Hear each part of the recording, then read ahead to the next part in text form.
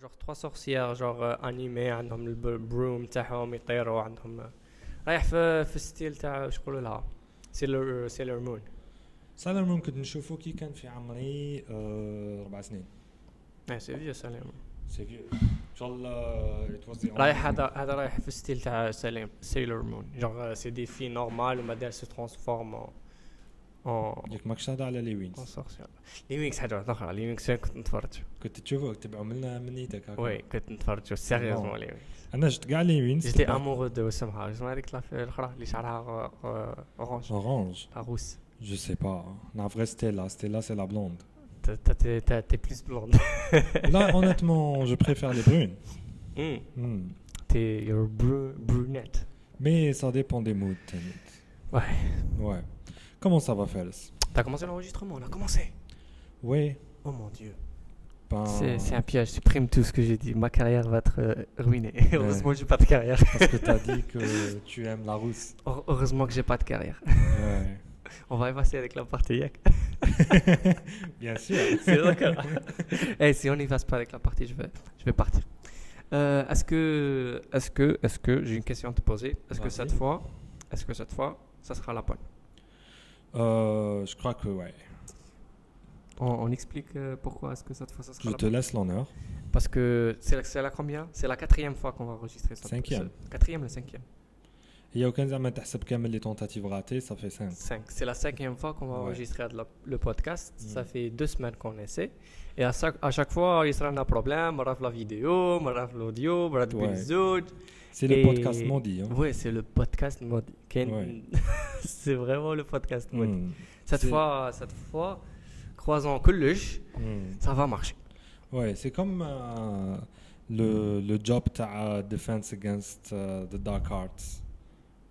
وي لازم لعبك لازم نديرو It's jinxed.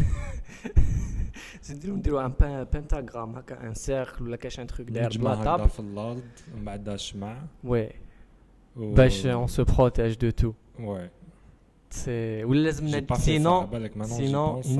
sinon tu sais ce qu'il nous faut vraiment. Il nous faut un Jamie. T'aurais pas des propositions? Il nous faut un Jamie. يعني je cherche un Jamie.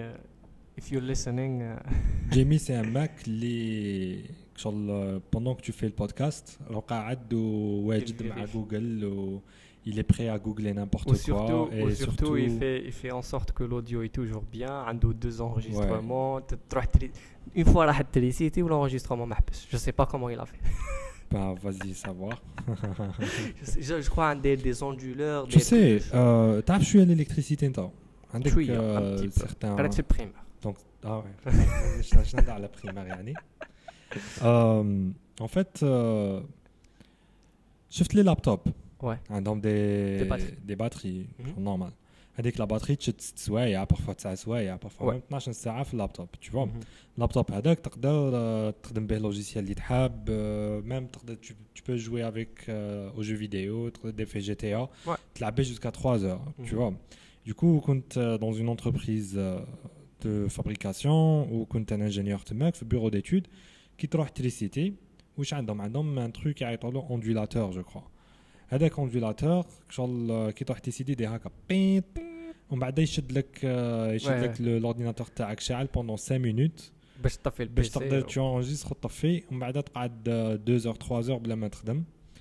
Et je me suis demandé شغل هذا l'ondulateur bien sûr يتباع مليون شغل علاش ما داروش فيه juste un stack تاع des batteries de laptop. C'est des vieilles technologies. Mais j'ai vu d'autres modèles plus nouveaux où ils ferment une batterie d'un certain temps. Ah bon? Ouais. Donc سبقونا عليها. أنا قلت c'est une idée révolutionnaire حتى نخمم فيها. أنا دوك الباور بانك. باور بانك بس ما يجيش في en ordinateur. نقدروا نادابتيو un power bank pour PC. C'est ça la question. Bien c'est que tu as parce que là je sais pas si tu as déjà démonté les batteries de ta PC faire genre les piles les petites batteries faire 6 واقيلا. Ouais. Genre tu peux faire un power bank si théoriquement c'est possible. Ouais. On va tenter ça, on va essayer ça. C'est faisable. Ou les piles donc les batteries donc bon c'est des piles les batteries c'est un peu c'est presque la même chose.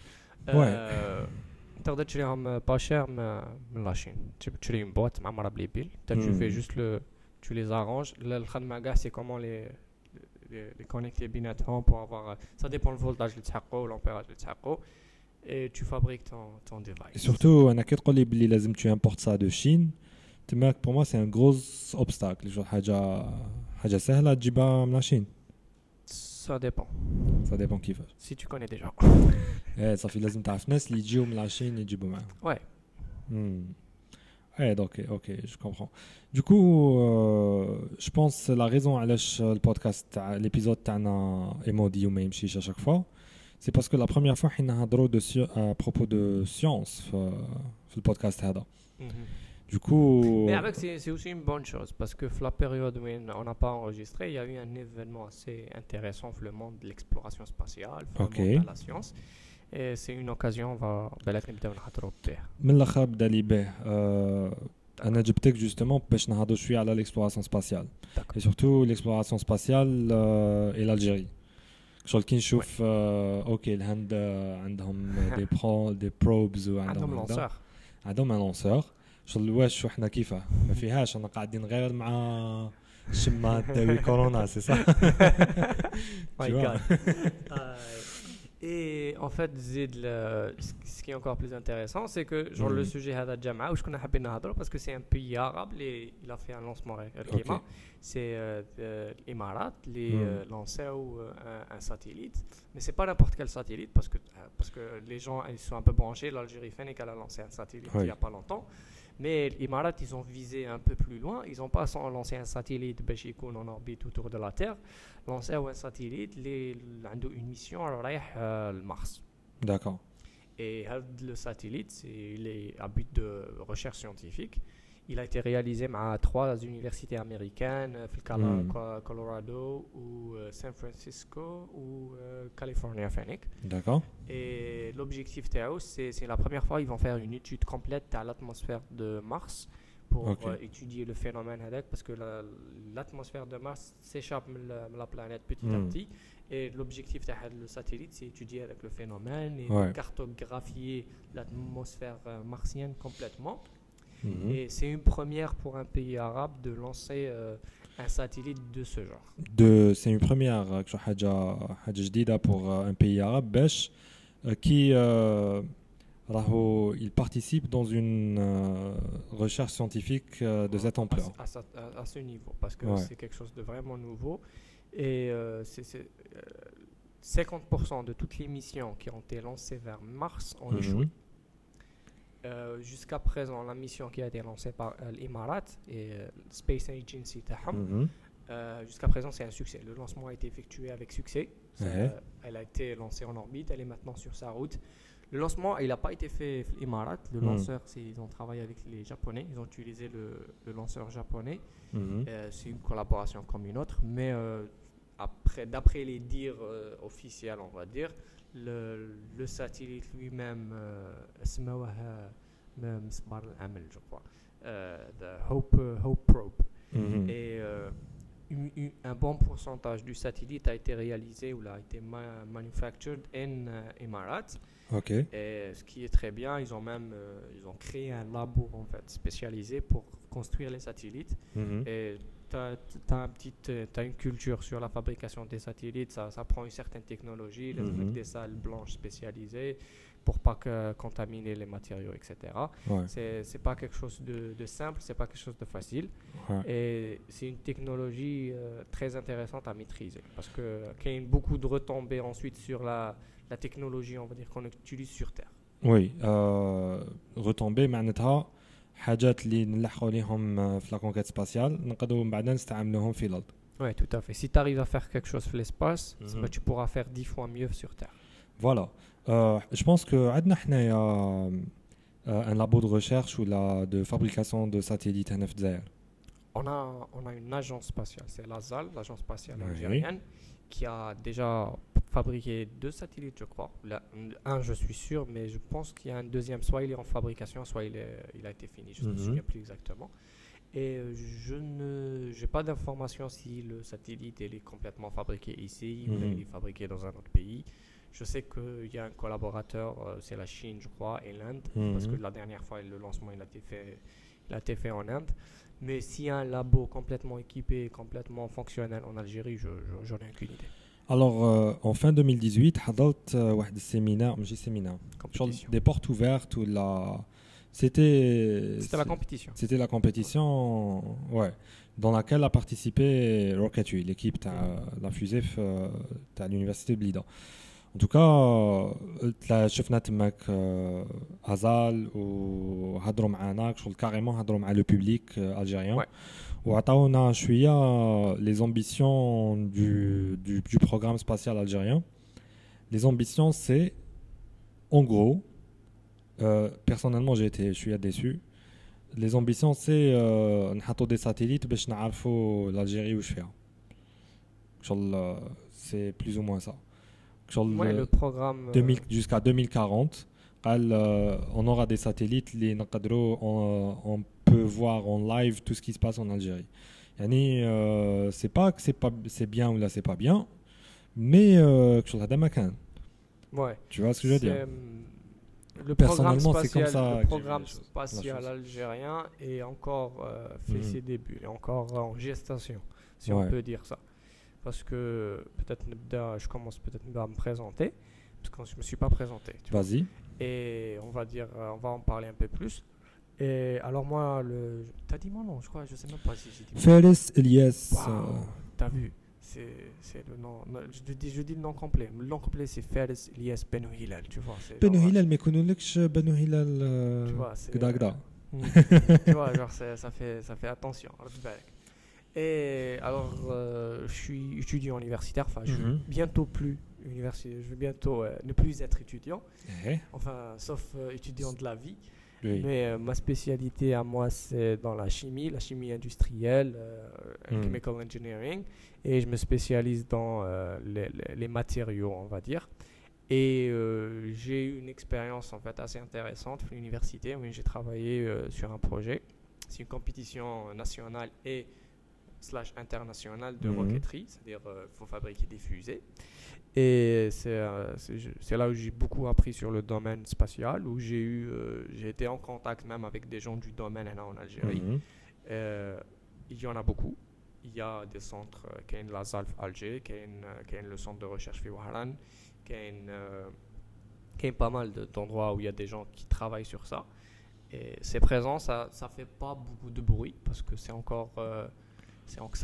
ça fait que commencer, c'est un début, mais on peut vraiment poser la question de dire quel rôle va jouer l'Algérie dans l'exploration spatiale ou dans la recherche scientifique.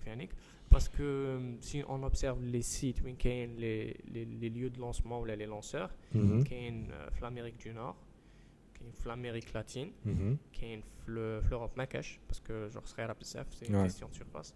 Qui est la Chine, qui est Finlande, qui est le Japon, je crois qu'il y a la Russie. Pakistan, dans un site de lancement.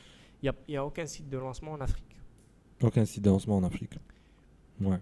Ça serait peut-être une opportunité où il y a peut-être une porte de dire que peut-être l'Algérie pourrait accueillir un site de lancement international, parce qu'on a la surface.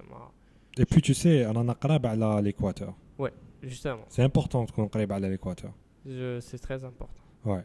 Je n'ai pas les détails exacts pour faire ce qu'ils font un bon site ou un excellent site de lancement, mais je pense qu'il y a de bonnes chances que l'Algérie soit un bon site vu l'énorme surface qu'elle couvre. Genre statistiquement parlant, il y a une bonne chance qu'on peut trouver un endroit qui soit adéquat. Même si ça reste la question, est-ce que le désert c'est un bon endroit pour faire des lancements? Là, c'est un lieu de débat. À tous les coups, c'est un bon endroit. Ouais, quand il y a le coup, quand il peut être non, ça va gêner, mais on verra. Mais rien n'est insurmontable, on va dire.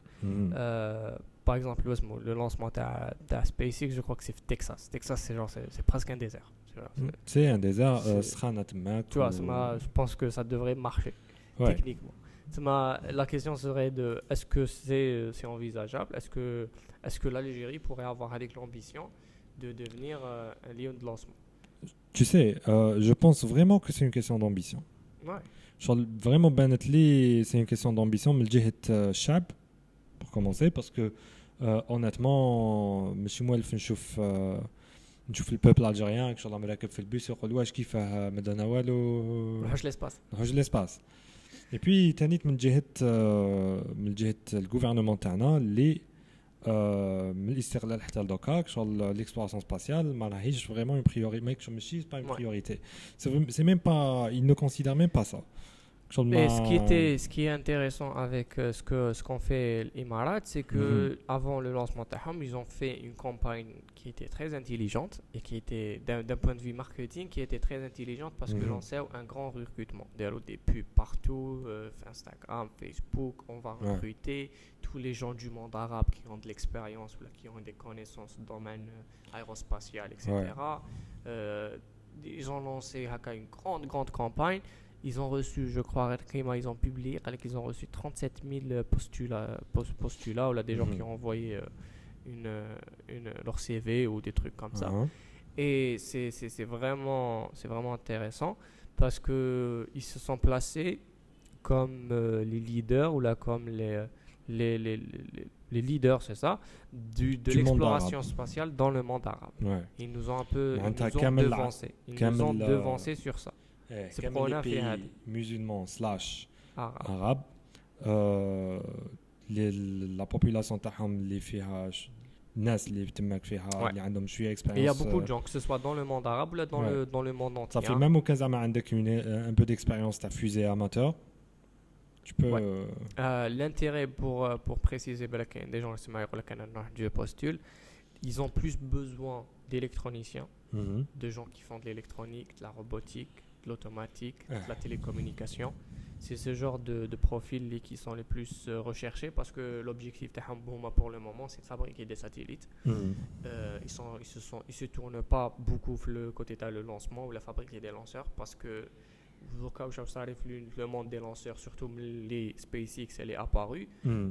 Le prix de le lancement il ne fait que baisser.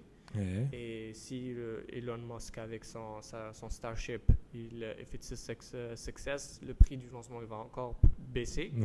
Ce qui fait que créer ou investir dans un lanceur ou là dans un programme de lancement de la sous-traitance, ça devient plus compliqué. Ça veut dire qu'il faut vraiment avoir un truc solide, là, avoir amené quelque chose de nouveau sur le marché pour être compétitif. Parce qu'il fut un temps où il suffisait d'avoir un lanceur pour avoir du marché. C'est n'importe qui.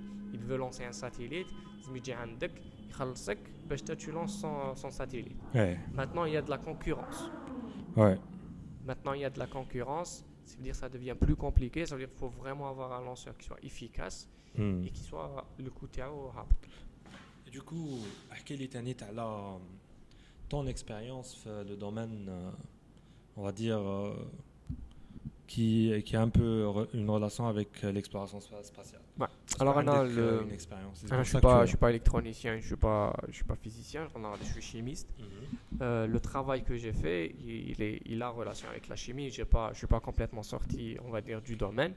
J'ai travaillé sur les propergols, ce qu'on appelle les combustibles solides. Dans une fusée, une source de propulsion, une énergie pour décoller, bien sûr. Et il y a plusieurs types de fuel, on va dire. Il y a des fuels liquides, il y a des fuels solides. Ok. Quelle est l'aventure كيفاش بدات? L'aventure elle a commencé en 2018. Oui, c'est ça, 2018. Et il y avait Monsieur Bentrat qui est le prof qui chapeaute un peu le projet. La compétition, elle demande que de fabriquer la fusée.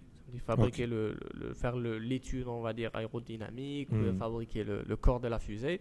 Et elle ne demande pas de fabriquer le moteur parce que plus tard, l'ambition, l'idée, c'était quoi? C'était que les 3 premières équipes, elles soient qualifiées et qu'elles aillent aux États-Unis participer à une compétition internationale, qui s'appelle Spaceport America.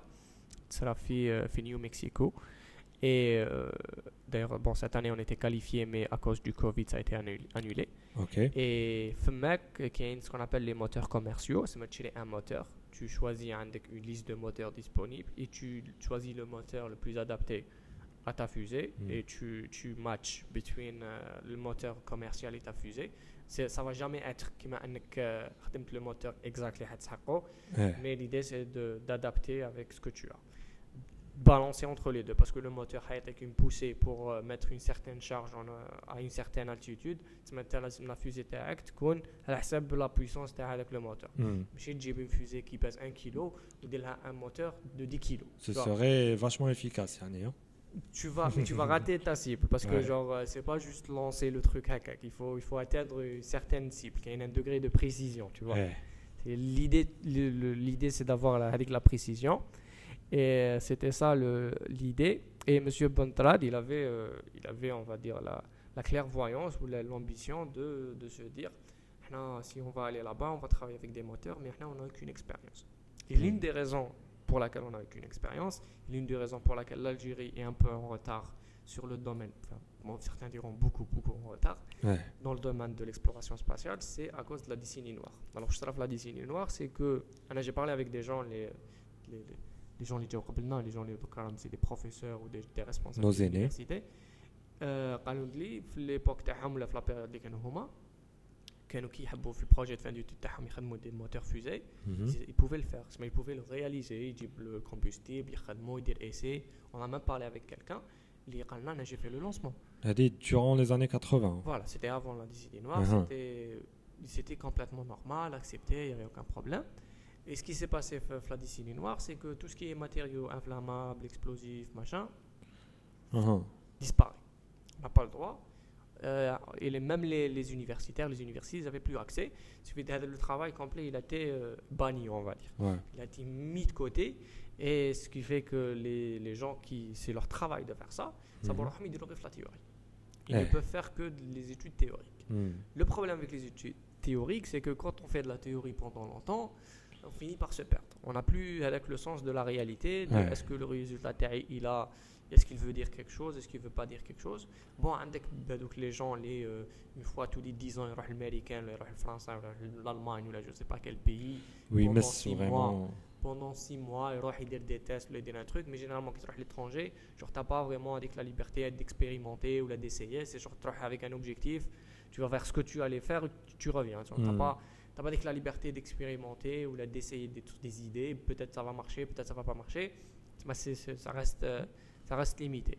Ce qui fait que ça nous a beaucoup freiné, ça nous a beaucoup ralenti le domaine de l'exploration spatiale, le domaine de la propulsion dans l'espace, que ce soit la fabrication de tout ce domaine-là. Il a été un peu gelé, il a été un peu mis au congélo. Et moi, je pense, ce que je vois au Chénichouf, c'est que durant les dernières années, ça commence à revenir, ça commence à reprendre. Et du moins, ce qu'on a pu faire, je pense qu'à une certaine époque, ça aurait été impossible de le faire.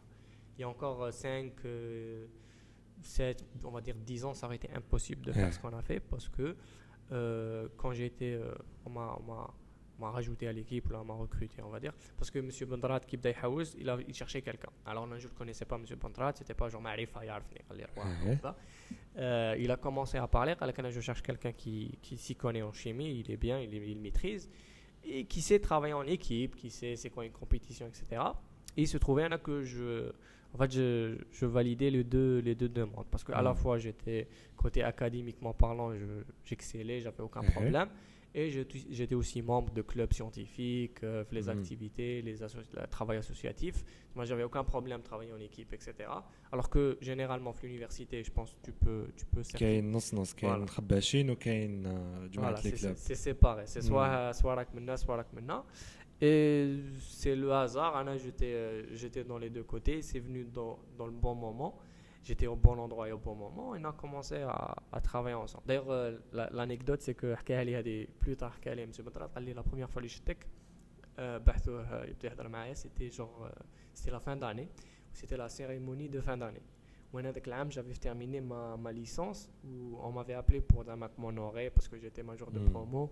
Avec la robe, t'as diplômé, bleu chapeau, c'était la première fois qu'il m'avait rencontré. Il m'a قال لي انا غير شفتك طلعت قلت لهم هذا هو اللي حي Tu vois, c'était un film, un flashback. I always knew it was you. Tu vois. The Chosen One. Genre, c'était un film. Et alors, il m'a contacté, il m'a dit voilà ce qu'on veut faire. On m'a dit on veut fabriquer, on veut faire des essais, prouver. Est-ce que c'est possible de fabriquer des petits moteurs de fusée à échelle laboratoire? Ça veut dire que c'est des moteurs. Ils ne sont pas plus grands que ça. C'est-à-dire c'est des charges Haka, mais elles ne sont pas plus grandes. On n'est pas en train de fabriquer des moteurs pour des fusées. Pour ceux qui nous écoutent, ne sont pas plus grands qu'un micro. Voilà, ils ne sont pas plus grands qu'un micro. Et c'était ça l'idée. Alors là, j'ai passé un été tout entier à lire, à faire de la recherche, parce que ce n'était pas mes études, c'est pas comme mon un domaine. bon khabbach. Voilà, comme un bon khabbach. Et vraiment, j'ai passé mes vacances, c'était l'été, et j'étais en train de lire. Et j'ai toujours été un fan de tout ce qui est flamme et combustion et explosion et tout ça. C'est vrai que j'étais motivé, on va dire. Et j'aime bien. Moi, je pense que c'est toujours intéressant que tu maîtrises un nouveau truc, tu maîtrises un domaine, tu vois l'histoire, tu vois l'évolution au cours du temps. Tu te dis, d'accord, oui, peut-être j'ai l'idée, qui fait peut-être, comment elle a évolué. Et c'est ce que j'ai fait. Ensuite, généralement, il y a deux philosophies. Il y a des gens qui disent, bon, voilà ce qui a été fait dans ce domaine. Là, je vais commencer ici. Ok. Directement, je vais supposer que ce qui a été fait, je l'ai maîtrisé, parce que ou je peux continuer, parce qu'on veut rattraper le retard. Okay. On veut pas être à l'arrière par rapport aux autres. Mais il faut être honnête aussi, si tu sautes tout le processus, tu vas rater des choses. Ouais. On va pas c'est pas exagéré que de dire que si on saute toute une partie du processus, toute une partie de l'apprentissage, on va avoir du manquement par rapport à quelqu'un qui est passé par le cursus complet, on va dire. Moi, j'ai pas commencé. Moi, j'ai commencé là. J'ai commencé à zéro. On avait commencé. Le premier essai l'éternel, c'était ce qu'on appelle Sugar Rockets. Okay. C'est vraiment à l'étranger, ça se fait par des enfants. C'est genre des enfants CEM ou le lycée. Le lycée, parce que c'est vraiment pour les enfants. C'est du sucre. Sugar Rocket, j'imagine fusée avec pain dessus, Lana Del Rey. Parce que Sugar Daddy. Ouais. Sugar Daddy, no, I'm not. We don't do Sugar Daddies here. But we do Sugar Rockets. Du Sugar Rockets. Le Sugar Rockets, c'est pourquoi Sugar? Parce que le combustible, ou le fuel de la fusée, c'est du sucre. Pas du sucre tout seul, mais du sucre avec un oxydant. Un oxydant, c'est juste un mot pour dire de l'oxygène. Parce que quitte qu'on fait un moteur, il est fermé. Il n'y a qu'une seule sortie, mais dès que je contacte avec l'air, la combustion, tu as oxygène. On va prendre l'oxygène dans le moteur sous forme solide. Okay. C'est pour ça que ça s'appelle un combustible solide. Voilà, باش تشعل النار ولا تصير une explosion لازم حاجة تحرق ولازم حاجة اللي هي تحرق اللي هو l'oxygène. Plus une étincelle. Ouais. Ce qui fait que on avait notre oxydant اللي هو l'oxygène اللي يحرق والفيول اللي يتحرق. On avait le mélange et بدينا بهذا. Alors باش نعطيك une petite anecdote ou la petite histoire. La première fois les جينا نخدموه, on avait tout, on avait un document, voilà les mélanges à prendre, voilà l'équation, voilà toute l'info, parce que c'est très bien documenté, c'est très utilisé dans le monde. Il faut tant de sucre, d'accord, il faut tant de nitrate, d'accord, mélanger. Il faut allumer, d'accord, comment on allume ça? Vas-y, avec une allumette. Je pense que ça c'est allumé.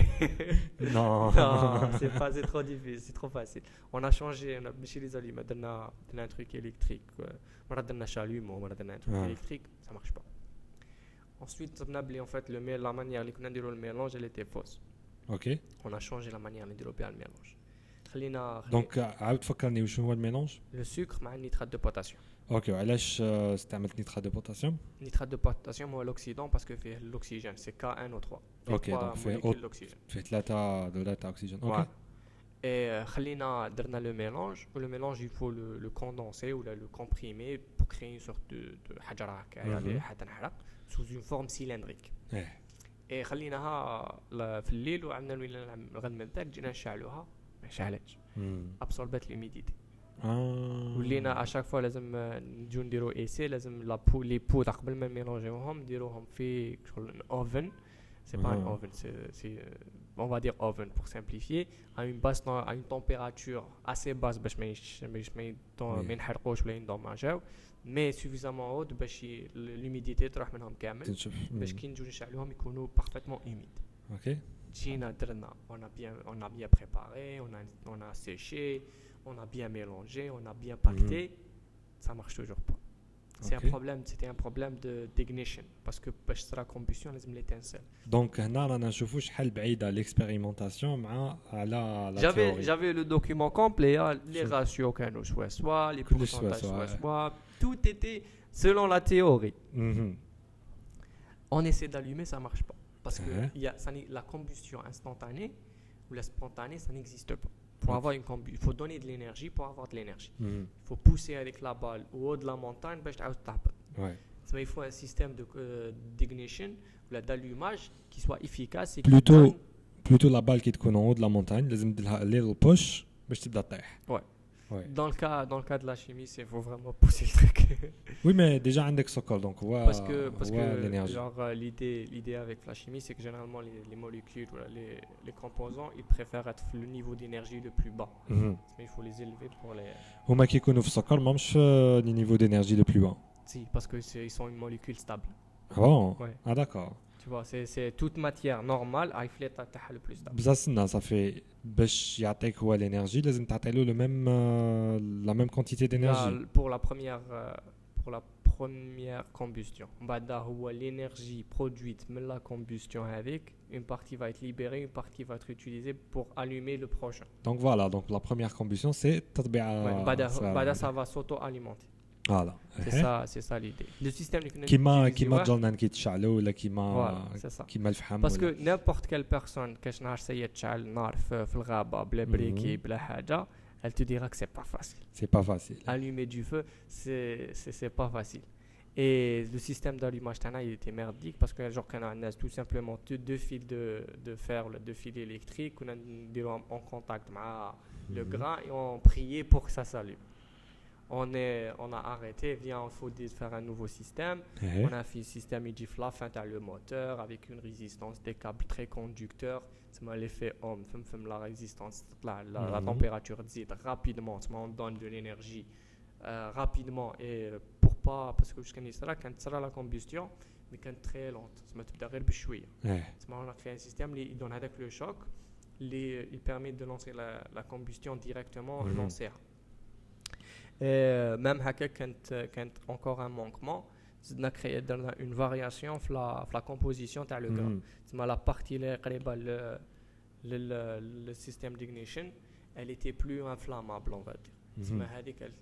Elle plus vite, même si elle ne va pas donner de propulsion, elle ne va pas générer de propulsion, l'ignition sera plus facile et elle va allumer le reste. Tu vois, c'est des trucs.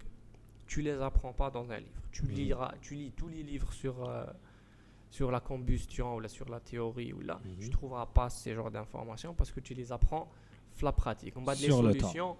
Voilà, les solutions, c'est toi qui vas les trouver à la de ce que tu as dans ton environnement. La solution qui va marcher pour un tel ne va pas marcher pour toi. C'est pour ça que avoir une compréhension, avoir une vraie expérience pratique du domaine, c'est très très important.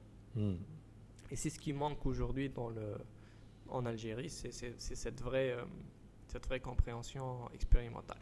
Là, je vais te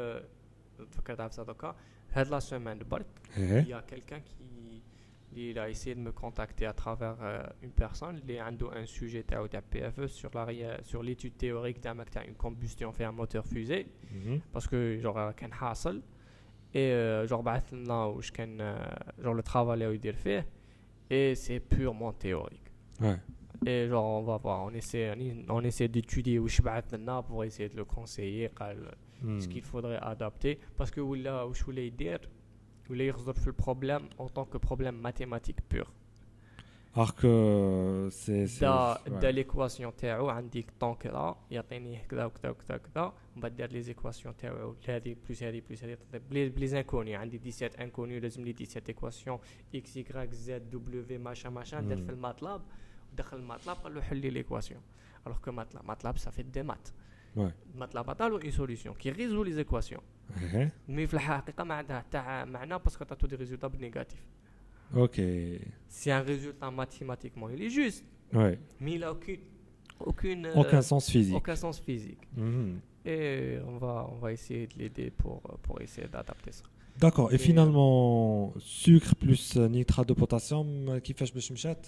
On a fait plein de changements et on a adapté la méthode. Le mélange, le système d'ignition, on a changé tout ça. Et au final, ça a marché. On a eu une combustion. Il n'y avait aucun blessé. Voilà, j'ai jamais eu de problème, j'ai jamais eu d'accident. Ça fait 2 ans que je travaille avec des matériaux. C'est pas des matériaux explosifs, c'est des matériaux inflammables, on va dire. Parce qu'on prend toutes les précautions, toujours les distances de sécurité, etc. On n'a jamais eu de problème. Ça, c'est un des points positifs. Ouais. Et avec l'aide d'un autre membre de l'équipe, c'est Adjia Boulennan, on a fabriqué un système, un bon d'essai, on va dire. C'est pour mesurer la force développée par le moteur. C'est-à-dire, on a un moteur, il est connecté avec un capteur de force, et qui sera la propulsion, là sera l'exhaust avec. On va mesurer la force delivered. Ça peut être mesuré, ou il y a des équations qui théoriquement devraient calculer ça. Mais l'approche d'Anna, elle était genre, vas-y, on va faire l'expérience et on va le mesurer expérimentalement. Et prendre les données, essayer de créer un nouveau modèle, ou un modèle qui soit adapté à notre montage et à notre moteur, ou à notre situation. Il permettra ensuite de prédire des résultats, on va dire, plus exacts. Ok. Alors c'était ça l'idée, et Sugar Rocket, on est passé à autre chose. Peut-être sugar. Je n'utilise plus le sugar, non, malheureusement. C'est parce qu'avant c'était genre parce que déjà comme كان واحد كان diabète. واحد كان دائما ياكل في السكر avec شكون شكون هو واحد. Ok. Ensuite on n'utilise toujours pas les produits, on va dire, les plus utilisés. Les plus utilisés à l'étranger, c'est le perchlorate d'ammonium, mais on n'a pas accès à lui, il est complètement interdit. Et on utilise autre chose, on utilise du nitrate d'ammonium, qui est un autre produit, un autre oxydant. C'est un oxydant relativement harmless, il n'est pas aussi énergétique, ce qui veut dire que c'est plus compliqué de travailler avec lui. Mais après beaucoup d'essais, on a fini par trouver une solution, une composition qui permet de travailler avec. Et du coup, de 2018 jusqu'à 2020, وين راكم لاحقين في البروجي تاعك في البروجي سورتو نتايا وراك لاحق في la partie combustion. Alors la partie combustion, on a fait la combustion solide, on avait un prototype, on va dire pseudo fonctionnel, c'est une démonstration ça peut se faire là, ça peut fonctionner. Et ensuite on est passé à un autre type de propulsion, il y a la propulsion hybride. La propulsion hybride, ça veut dire avec à la fois un solide اللي هو الكومبوستيبل تاعك sous forme solide, وعندك un gaz اللي هو حيكون l'oxydant, au lieu de تديه sous forme solide, تديه sous forme gazeuse. L'avantage تاعها c'est que ça permet de contrôler le débit اللي حيجي في الموteur, parce que de contrôler le débit تاع الغاز. C'est في les calculs هنا واش نديرو, on fait une supposition que le débit du gaz ou le débit, on va dire imposé, ou le débit principal. تقدر تفهمني شنو هو débit? Un débit, c'est une quantité de gaz, un volume de gaz qui passe une section à la seconde. À la seconde, par rapport au temps. Tout simplement. Et l'objectif de tout ça, c'est pourquoi les brides, ça ajoute un degré de contrôle à le moteur, parce que la grande complexité d'un moteur, c'est quoi? C'est que le combustible qui est dans le moteur, c'est une chambre close, on va dire, une cocotte minute, avec un solide là dedans. Ce que tu vas faire derrière, c'est on ne veut pas juste créer des flammes ou créer un truc. On veut transformer avec le solide, mais l'état solide, l'état gazeux. Quand on transforme quelque chose de solide, le gaz, ce sera une expansion du gaz. Qui sera l'expansion du gaz? Zid la température, zid la pression. Ce qu'on fait, on offre un seul échappatoire, une seule sortie, le moteur.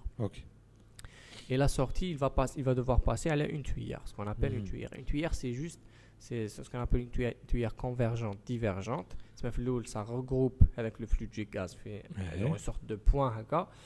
Ça va se rouvrir pour permettre au gaz, au gaz de s'échapper. L'objectif, c'est diriger le gaz dans une seule direction. C'est la direction, on va dire, transversale, ou l'objet ou la fusée. ou même le satellite. Parce que même un satellite, il a besoin d'un système de propulsion qui est en orbite pour se mettre en orbite. Ou là, qui m'a le satellite à l'Émirat. Donc, il va devoir voyager pendant 6 mois pour aller Mars. Pour les gens qui aiment plus le satellite à l'Émirat, on a fait un épisode sur le podcast à l'association d'astronomie. Ce sera dans la description. Qui est déjà en ligne et sur la page Facebook. Et ce qui veut dire l'objectif d'un moteur, c'est générer une grande quantité de gaz, de l'accélérer et de la faire sortir dans une seule direction à une très très grande vitesse. C'est ça l'objectif d'un moteur fusée. C'est comme ça que la fusée, elle va se propulser ou là, elle va s'élever dans les airs pour aller en orbite. C'est les gaz qui sont en train de créer avec la poussée. Ok. Et du coup, on les doka là. Vos ambitions. Le best case scenario, where would you be in 10 years? Écoute, genre il y a une réponse très positive. Genre le travail qu'on a fait, que ce soit de la part de qui réponse? De la part que ce soit des gens à l'université, les responsables, les directeurs, machin. Ça va à nous comme. Et ils ont été très ouverts en fait. C'est limité. Parfois on se plaint, parfois on dit on n'a pas ça. Mais genre comparé à l'environnement et au milieu, on est tombé dans une période avec des gens qui étaient assez ouverts d'esprit, qui ont permis, on va dire, de faire les activités. Oui, s'il n'y a pas encore longtemps, qu'il y a d'autres gens, ils n'auraient pas permis ce genre d'activité. Et même s'il y a encore beaucoup de travail à faire, on ne le nie pas, mais il y a une volonté. Il y a une volonté d'aller plus loin, de faire plus. Et que ce soit le côté, bon là j'ai parlé de ce que j'ai fait dans l'équipe, mais l'équipe il y a beaucoup de choses faites. Il y a des gens qui font de l'électronique, il y a des gens qui font de l'aéronautique pure, il y a des gens qui font de la structure, des composites, les fibres de verre, fibres de carbone, tout ça. Et même les gens, les professionnels du domaine, que ce soit les gens de l'ASA, l'agence spatiale, etc., il y a des réponses positives où il y a une certaine stupeur en fait. Comment vous avez réussi à faire tout ça? Ça va. C'est parce que il y a cette idée qui est un peu la réalité, que le domaine il est un peu mort, qu'on n'a que de la théorie, qu'on n'a que de ça. Et jusqu'à présent, l'idée ça a toujours été si on veut faire quelque chose, si on veut apprendre, il faut envoyer des gens de l'étranger, les Allemands, parce que peut-être on va commencer à plus se dire tiens, peut-être on peut faire des choses ici. Je sais pas, je pense que l'idée est. Donc ce que j'ai l'impression que vous avez fait, c'est que vous avez réanimé le domaine. Oui, d'une certaine manière. On n'est pas les seuls, on est loin de là, il y a beaucoup de gens qui travaillent sur ça. Mais oui, c'est l'idée, c'est l'objectif. D'ailleurs, pour les intéressés de l'aéronautique, de l'aérospatiale, durant tout l'été, on est sur la page de l'équipe Rocket Reblida Team. Il y a des conférences qui sont déjà faites. On a déjà fait, je crois, 5 conférences avec des experts dans le domaine, que ce soit des Algériens, même des étrangers.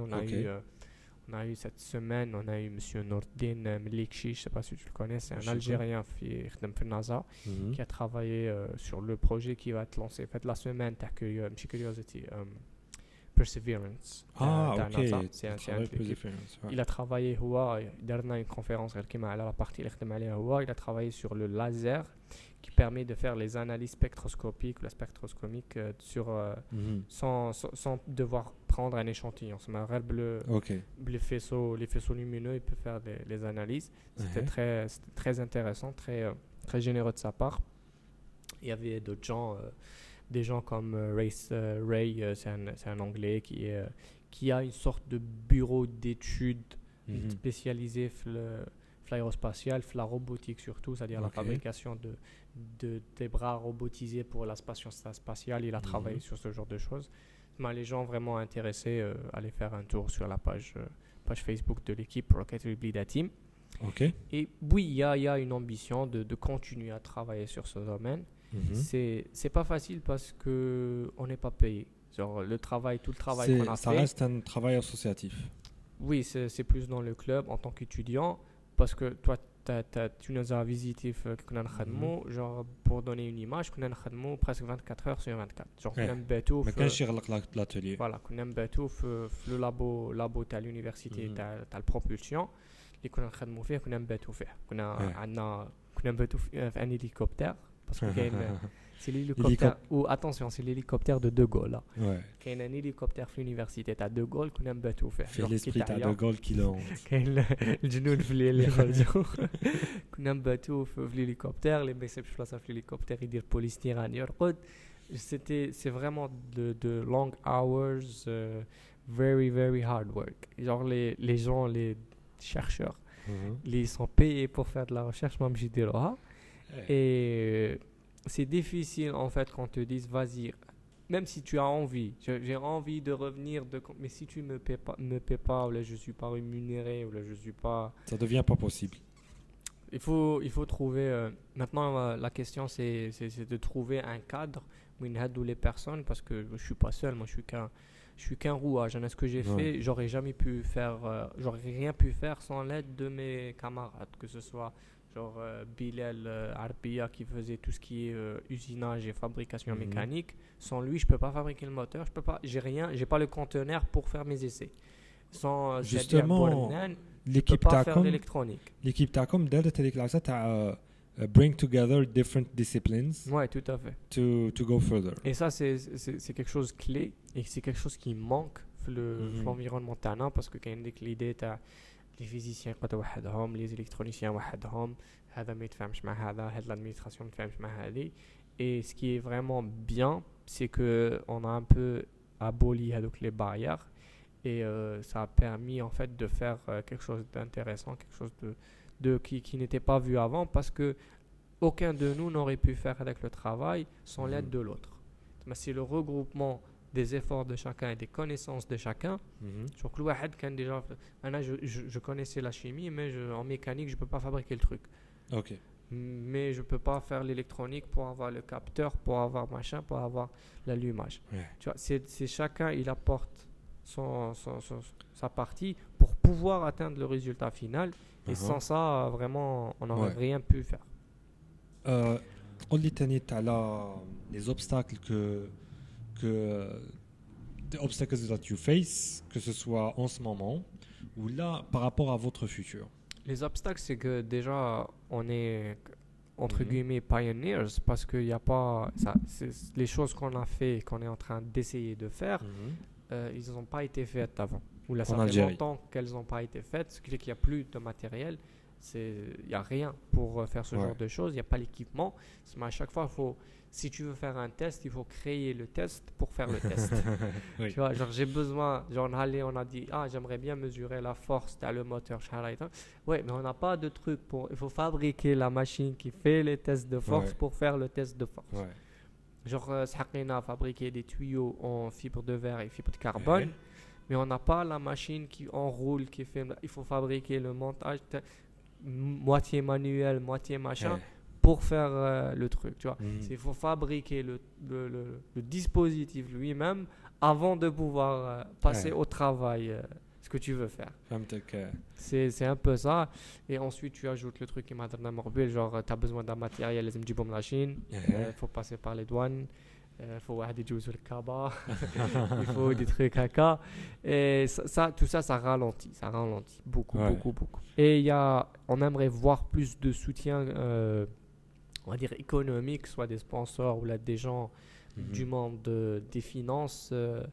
On aimerait voir plus de soutien, de finances pour des projets, que ce soit nous ou là d'autres gens de projets scientifiques ou là de recherche scientifique, créer l'idée, idéalement, ce serait d'avoir des endroits qui soient équipés, qui soient complètement financés, où les jeunes ils mettent les détails, ils mettent le robot, ça serait le rêve. Le circuit imprimé, ils mettent le machin, et si ça aboutit un jour à quelque chose, genre tu as le contrat avec 10% machin. Je pense que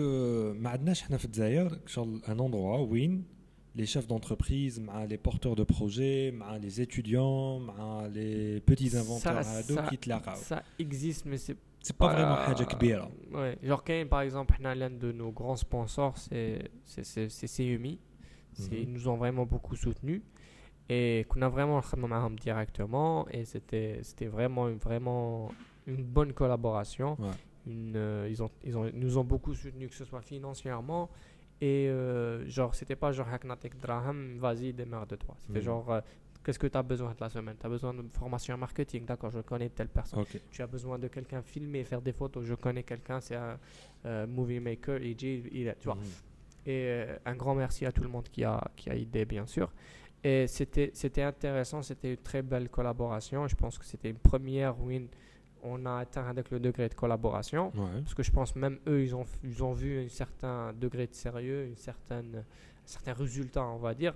C'est pour ça qu'ils étaient vraiment impliqués dans le projet. Mais on aimerait voir d'autres gens, d'autres entreprises, d'autres organismes présenter le même enthousiasme.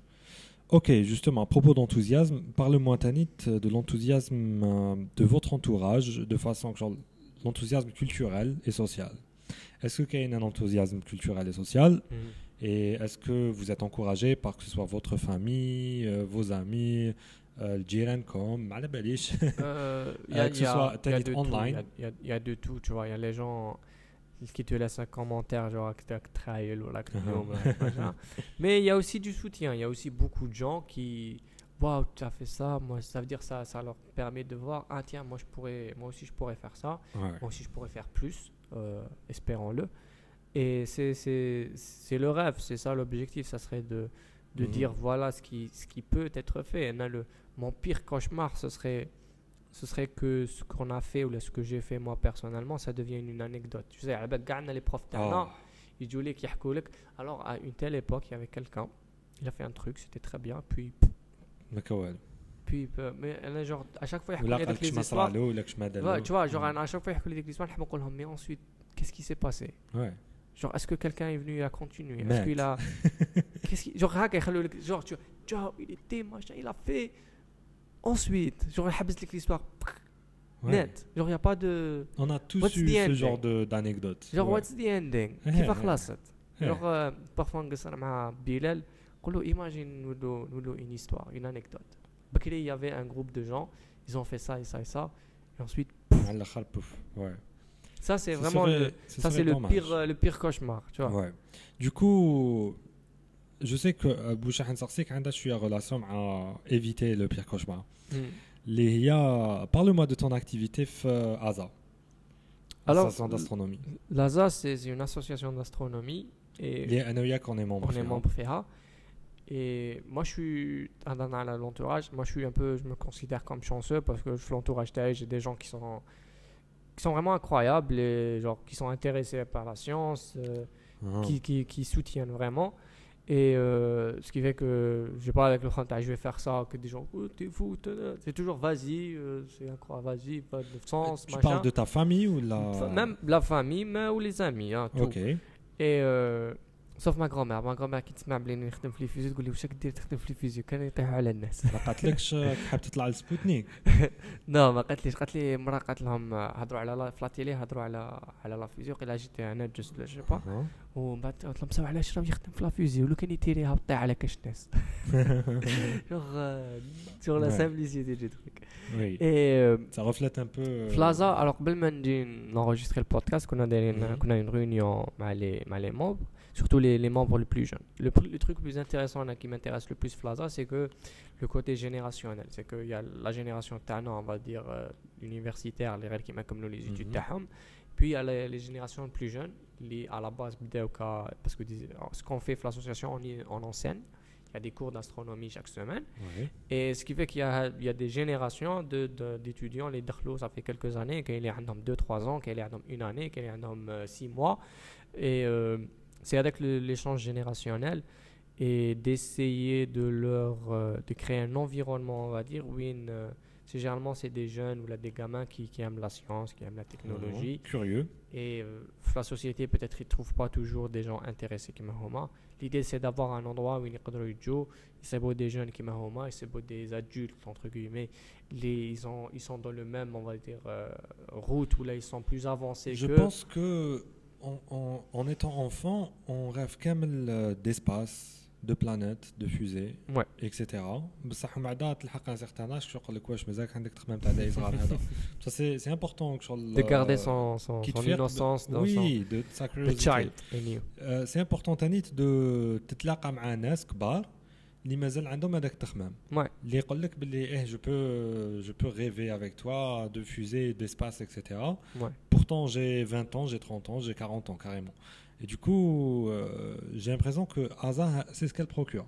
Justement des صغار يتلاقاو مع des jeunes في عمرهم 25 ans 30 ans اللي يموتوا على l'astronomie اللي يحبوا ويخدموا فيها وشغل دونك Ça permet le but c'est vraiment de créer une atmosphère où oui c'est possible, oui vas-y rêve, poursuis tes rêves, poursuis ton ambition, peu importe ce que c'est. Et mon pays qu'on a معهم il y en a parce que c'était un chemin de le confinement etc. Il y en a ils me disent راني نتعلم نبروغرامي راني نتعلم كذا راني نتعلم نخدم لي سيت ويب راني نتعلم نخدم ابليكاسيون راني en train je lis je fais je machin et c'est très intéressant. Et puis association d'astronomie mais يتعلموش غير l'astronomie à travers l'astronomie يسيب روحو يتعلم ماركتينغ وبعد يتعلم بالك la physique les maths graphic design physique chimie maths la programmation voilà et puis on a des classes l'association هذيك pour des enfants et j'ai l'impression la façon كيفاش نقريوهم l'astronomie ou la maths ou physique ou chimie etc. est très différente à la كيفاش يقراوها في l'école. Ouais, et ce qu'on est en train de faire, Kibda le Covid, on est un peu devenu, on a digitalisé le tout, genre les séances, on les a adaptées en forme de podcast, on les publie chaque semaine, et l'idée c'est de faire il y a deux objectifs, c'est créer une sorte de library of content, des cours d'astronomie qui sont faits par des Algériens, pour des Algériens, même des gens de l'étranger, et que ça soit accessible, open source, que ce soit sur YouTube, sur la page Facebook جمعية العلوم الفلكية لولاية البوليدة, et la page YouTube je crois que c'est Association d'astronomie Blida. Et l'idée ça serait de prendre les podcasts, le challenge c'était à chaque fois de faire un nouveau sujet, parce qu'on a un programme éducatif les malfin khadmou bih, mais il commence à devenir un peu vieux. L'idée c'est de créer un nouveau programme. Les podcasts, mais chaque semaine qu'on a un podcast, c'est avoir un sujet nouveau, un sujet les messages sur le programme et surtout de l'approcher ou d'avoir une approche différente des cours classiques, on va dire. C'est pas genre le premier cours, c'est quoi le mouvement, c'est quoi la mécanique, c'est quoi, c'est genre tu vois, c'est pas haka, c'est genre je te parle d'une anecdote, je te parle d'un truc d'actualité, puis on dit comment ça s'est passé, on en donne le côté scientifique. C'est on apprend sans faire attention. Ouais. Justement, on apprend sans faire attention. C'est باللي sur l'être humain اللي يزيد حتى vraiment يلحق un âge très avancé où il apprend sans faire attention. Ouais, it's the best kind of learning. It's the best kind of learning. J'ai l'impression qu'il y a toute une propagande contre ça. راك تلعب ماكش تتعلم ماكش تخدم. Ouais. راك تلعب. Alors que écoute combien في la génération تاعنا شحال من واحد تعلم l'anglais à travers les jeux vidéo. Beaucoup. Tu vois ce que je veux dire? Séries, les films, les séries, etc. Du coup, you're there to be entertained. Et finalement, tu apprends des langues, etc. Il y a avec la misconception que if you have to learn, it has to be boring ou لازم تكون sérieux, لازم تكون machin. Et je pense au contraire. If it's boring, je pense que ce qui se passe, c'est que c'est genre les circonstances, les concrets, les classes qui vont dire au home ou les profs qui chargent au home, etc. Que le prof tellement il est surchargé, les machins, il n'arrive plus à avoir avec l'enthousiasme. Ça c'est une chose. l'enseignement. C'est le prof qui est surchargé ou il est surtout يخمم يقول لك باللي لازم ينجحوا في الامتحانات تاعهم. Donc voilà كيفاش تحلوا les exercices, يعلموك في حل les exercices. Mais en même temps تاني عندنا des profs qui sont extrêmement peu passionnés par leur domaine. Aussi. كيفاش تلحق la deuxième guerre mondiale تخليني نرقد pendant que تحكي لي عليها. Tu me parles de Hitler et tu me parles de Hitler ou تخليني كشون نكره حياتي. Comment tu arrives? Écoute, je pense, tu sais que l'une des activités que je fais qui me prend beaucoup de temps, c'est le développement de programmes éducatifs. C'est un de mes objectifs. Et d'ailleurs, on l'a appliqué dans le Center, mais on a fait des ateliers de chimie pour enfants. Et j'ai récemment fait le confinement, j'ai finalisé pour de bon le livre Taïli Kneketbo. C'est genre une sorte de livre éducatif fait l'idée c'est d'avoir une expérience, que ce soit des trucs simples, les trucs peuvent être faits à la maison. Ensuite, une sorte de guideline, c'est quoi les questions à poser, avec de l'espace pour répondre, remplir le tableau, faire des mesures, combien la hauteur, le poids, le machin. Et l'idée, c'est arriver à la conclusion, là, arriver à l'explication par soi-même. Oui. Et c'est vraiment guider l'enfant, guider l'étudiant le cheminement of learning. Et c'est vraiment apprendre à réfléchir au lieu que de simplement c'est tout. Reçoit des informations. Et je trouve que le grand problème de l'éducation, c'est qu'il n'y a pas d'objectif. C'est qu'on ne sait pas pourquoi on envoie les enfants à l'école. Ouais. On les envoie à l'école, mais on ne sait plus pourquoi. Je suis un temps débuté à l'école. L'école, c'est une idée de génie. Moi, j'adore l'école. En ce moment, la raison, c'est باش يكون عندك cabinet وتدخل دراهم. Ça, c'est l'objectif ultime. يعني تدخل دراهم. Sinon, au pire, عندك un salaire et t'es sauvé. Tu vois, alors que c'est pas ça, à la base. L'école, c'est une unité de génie. J'adore l'école. J'adore l'idée de l'école. Okay. Même si j'ai été dans de bonnes écoles, j'ai été dans de mauvaises écoles. Mais l'idée de l'école, c'est d'avoir un endroit où on peut apprendre aux enfants, leur donner les outils qui leur permettent de conquérir le monde, conquérir le futur. C'est quelque chose de merveilleux. Ouais. Parce que moi, il y a un endroit قدام دارنا, parce que je نسكن في بلاد يعيش قريب la sortie de la ville. تما كي نخرج من دارنا نطلع قباله, بعد كاين جبل, ومن بعد ننزل نطلع sorte de randonnée, بعد نكمل نطلع الفوق كامل, نعاود تقابلني بليده كومبلي ونشوفها صغيره هكايا غير toute petite. Et j'aime bien avec l'endroit. Et كي نريح فماك, je suis fasciné parce que j'ai fait un rêve une fois que tu fais avec l'endroit où on fait la ville, et je me demandais c'est quoi le sens de la vie. Et la question, tu vois, et genre j'ai donné une réponse de quelque part, et la réponse était regarde tout ça, tu vois, toute cette ville, bâtiments, voitures, machin, les humains construisent ça à partir de rien. Ils n'avaient pas de pouvoir, ils n'avaient pas de wings. C'était pas des géants, ils n'ont pas de magie. Ils ont commencé dans des caves. Cavemen, كانوا النار ما يعرفوش يشعلوها. And from that, on est arrivé à ça. Parce qu'on a appris à apprendre. C'est vrai, on a appris à apprendre. T'as raison. Ouais. Le truc avec l'école, c'est que quand ça a commencé, tu avais besoin d'écrire, de lire et d'être intelligent. Tu vois, il fallait que tu écrives, tu lises, ensuite tu vas dans le monde, parce que le monde, les can fait, il y avait, tu vois, c'était des travaux manuels, ben là, tu vas être, je sais pas quoi, genre, tu n'avais pas besoin de beaucoup de compétences. Mais plus on avance, plus la société se développe, plus il faut apprendre à compter, parce que dans ton travail, tu auras besoin de compter. Plus il faut apprendre ça, il faut apprendre ci, il faut apprendre ci. Aujourd'hui, l'école ne s'est pas encore complètement adaptée avec le monde d'aujourd'hui. Ça veut dire les enfants qui ont à l'école, qu'est-ce qu'ils doivent apprendre? C'est quoi les outils les enfants plus tard ils seront utiles à la société. Parce que, et ce qui est étrange, c'est que ça serait très facile d'intéresser les enfants, surtout les classes de sciences, parce que il suffit de leur parler de leur téléphone. Ils adorent tous leur téléphone. Il suffit de leur parler comment leur téléphone fonctionne, genre le circuit électrique sans dara al-kahrabaïya, ça marche pas.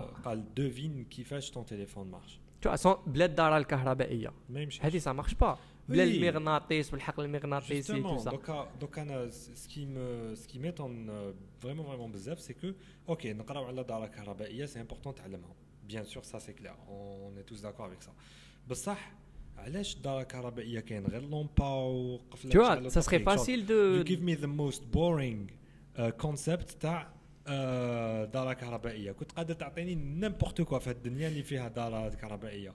تعطيني اللومبا اللي تشعل وتطفى. Tu veux parler de batterie, de machin, parle-moi de voiture électrique. Absolument.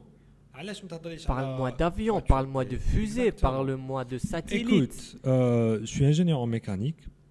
Et la mécanique, c'est défini comme l'étude des choses qui bougent.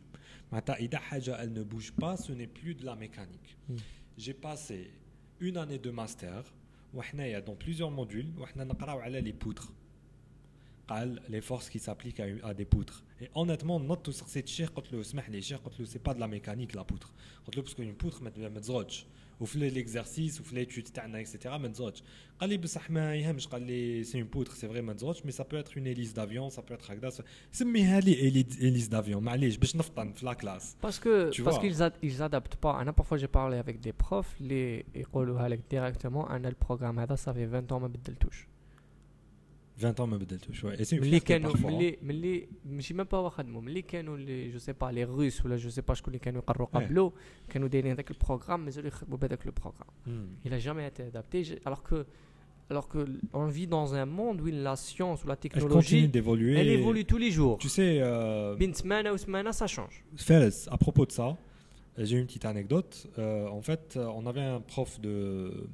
en fait je pense que c'était vibration un truc comme ça le module هذاك et du coup جابلنا un accéléromètre قالنا هذا accéléromètre je sais que comme on a chuté bon ça c'était en 2017 je crois 2016 je sais plus je suis vieux قلت لك جابلنا un accéléromètre قالنا هذا jamais شفته c'est une technologie très avancée قلت اوكي اسمه accéléromètre je sais que كاين accéléromètre في السمارتفون تاعي mais بالك c'est autre chose خليت له la chance هكذا بدا يفهم قال لي accéléromètre c'est un outil qui détecte et qui mesure l'accélération قال لي كي يطلع وكي يهبط يفيق كي يدور اكسيتيرا يفيق قلت له مسيو قلت له عندي في السمارتفون تاعي بون لو بروف تاعي هذاك في اليونيفرسيتي كان عنده 3310 نوكيا قال لي امبوسيبل يكون عندك في السمارتفون تاعك قال لي ما نو il a refusé de قلت له كاين دوكو جبت له لابليكاسيون وليت له قلت له شوف قلت له كي نطلع كي نحبط كي ندور اكسيتيرا قلت له il détecte tout le mouvement كامل ديتيكتيه tu sais quoi j'ai failli avoir des problèmes genre comment oses-tu dire que j'ai قال لي هدايا يتباع 100 مليون تقول لي بلي كاين قلت له مسيو وقت شريته قال لي شريته 94 قلت له mais ça s'explique tu vois donc c'est une nouvelle technologie voilà du coup nouvelle technologie خرجت السمانه اللي فاتت et encore اليوم غدوه tu vois il faut genre l'éducation l'école on doit avoir l'école 2.0 ou la 4. We need to la 4.0 tu vois il faudrait un truc parce que le problème c'est que pour enseigner il faut dire voilà il faut décider voilà ça c'est la science c'est bon c'est fini on n'y touche plus ensuite qu'il y a des laziness ta classe on va plus la changer alors qu'il faudrait chaque année ou chaque 2 ans ou chaque mois changer. Généralement, ils font les changements. Il y a de la télé, on a fait changement, on a fait les changements. C'est des changements très théoriques. Mais il n'y a pas de vraies les expériences. Quand tu trouves les expériences, les machins, c'est toujours les mêmes. Les exemples, c'est toujours les mêmes. Il faut amener de nouveaux exemples, il faut amener de nouvelles situations. Et il y a beaucoup de choses à changer, beaucoup de choses à faire. Oui, du coup, voilà, Fares, c'était un plaisir de t'avoir dans le podcast. De même. Du coup, dès qu'il y a de l'évolution par rapport au projet de la fusée, ou là autre chose, ou la même autre chose, on pourrait parler la prochaine fois de ce qui se passe dans le monde.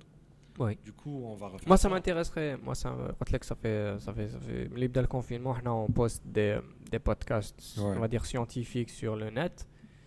Et je sais pas, c'est parce qu'on les partage pas assez ou là parce qu'il n'y a pas suffisamment de partage, mais moi ça m'intéresse de voir s'il y a vraiment on va dire une demande ou là un public pour ce genre de choses. Oui, on va voir. Voilà. Merci beaucoup. Au revoir. Au revoir.